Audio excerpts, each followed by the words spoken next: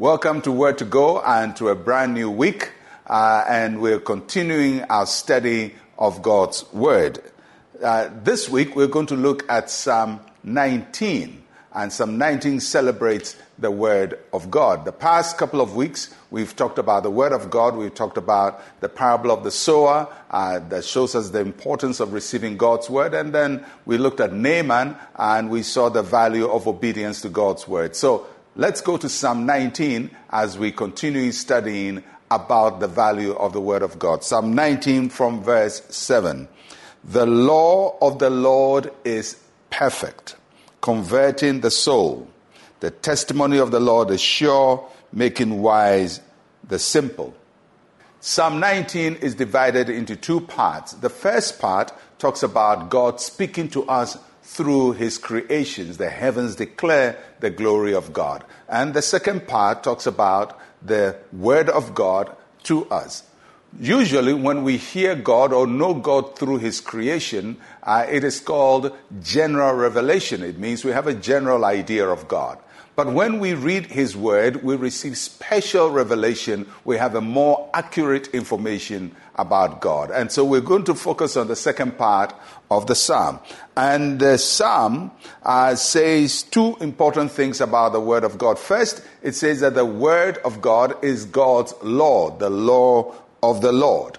The word that is translated as law in the Hebrew is Torah. And Torah means instruction.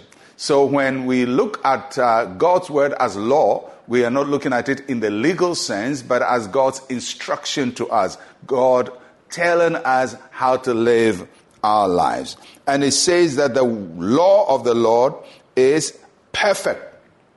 When God's word teaches us, we receive perfect teaching.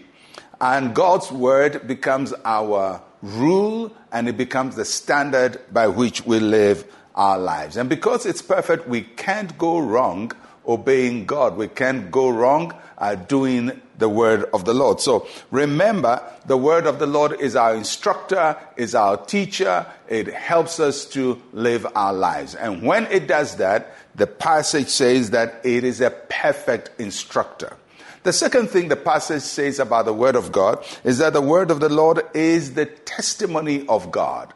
And that's an interesting observation. That means it is God's witness to us. The phrase comes from when you go to court and somebody has to support a fact. He comes to give a testimony. And so when we read the word of God, we are hearing God's testimony of himself. God witnessing to himself, showing us who he is, about his nature, about his power, about what he can do, about what he likes and what he doesn't like. So the word of God is God's testimony to us. So anytime we encounter the word of God, remember God is instructing us through his word, and God is giving witness of himself through his word. When he says, I'm the Lord that heals you, that's his witness of himself. If he says that he'll make you the head and not the tail, that is he testifying of what he can do for you. If he says that he can give you victory in battle, that is God's testimony.